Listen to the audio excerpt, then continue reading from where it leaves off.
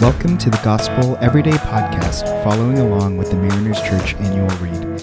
I'm Paul Hahn, and I'll be your host for today.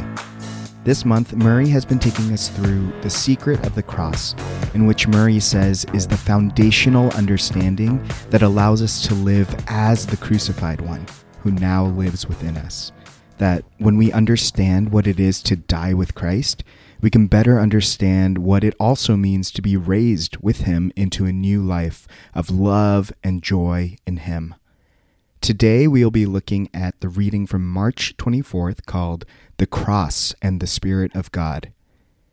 The verse of the day is from Hebrews 9:14, which says, "How much more will the blood of Christ, who through the eternal Spirit offered himself without blemish to God, cleanse our consciences from dead works so that we can serve the living God." The writer of Hebrews here begins by comparing the old sacrifices of the blood of goats and bulls that the people of God used to sacrifice to atone for their sins to a new sacrifice, the new sacrifice given through the blood of Christ.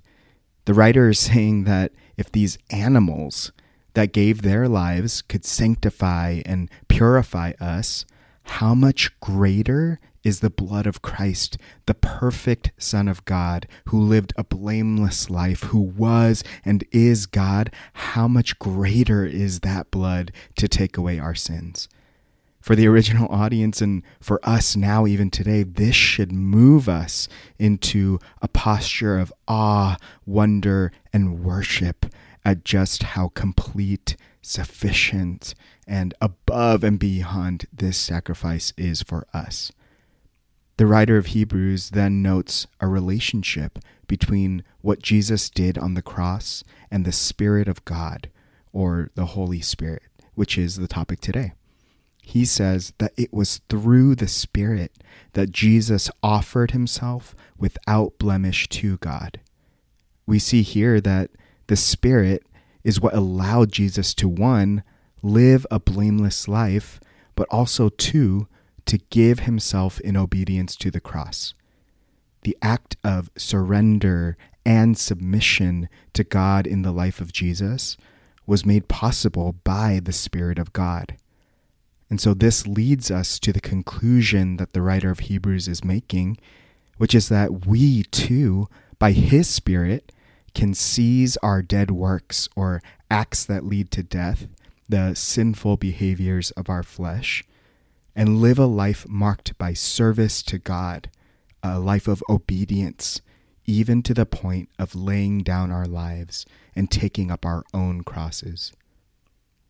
Murray goes as far as to say that the most important work that the Holy Spirit did in the Son of God was to enable him to give himself as a sacrifice that was pleasing aroma before God.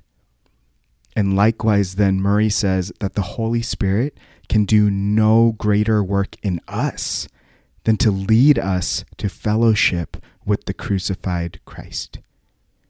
This means that when we say yes to Jesus, when the Holy Spirit enters into our lives, one of the things that we can expect the Spirit to do is to give us the power and strength to live in obedience, to live in surrender. It's not something that we can do in our humanness, in our own human strength. No, instead, we must ask the Holy Spirit, depend on him daily, hourly, maybe with each breath, to be able to live in a way that exemplifies the crucified Christ in our lives. A question that Murray asks, that I'm even asking myself now, is, do we pray too seldomly that the Holy Spirit should glorify Christ in us as partakers of his suffering? In other words, how often, or better yet, when was the last time that I asked God in our prayers if we could suffer as Christ suffered? Not that we're asking God to only live a life of suffering, but that we would even be given opportunities to be humbled as Christ was humbled, to serve as Christ served us, to live a life with integrity and obedience to God's word at the expense of losing friendships, relationships, job opportunities, promotions, maybe even family? How often do we ask for what we think we need versus what God knows that we need in order to be more like Jesus? In complete transparency, I do not know the last time that I personally prayed to suffer as Christ suffered. In all honesty, the reading today was convicting and humbling for me because I recognized that even in my prayers that are related to serving others or doing ministry, I am so me-focused. I am asking for strength for me, for provision, for breakthroughs, sometimes even for the removal of suffering. And I don't think that this is necessarily a bad thing, because even Jesus prayed for the cup of crucifixion to be removed. But the key was that even Jesus still submitted to God's will.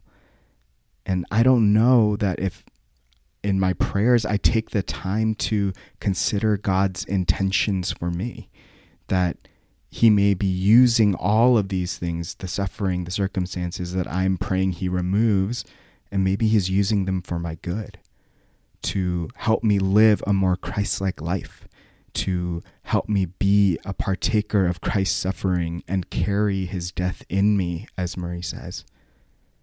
What would it look like if the posture of our prayers were, yes, to cry out to the Lord in desperation, asking him to intervene, but equally in a balanced measure, we also said, but not my will, but yours be done? What if we said, God, allow anything that is sanctifying me, even my sufferings, if it is your will?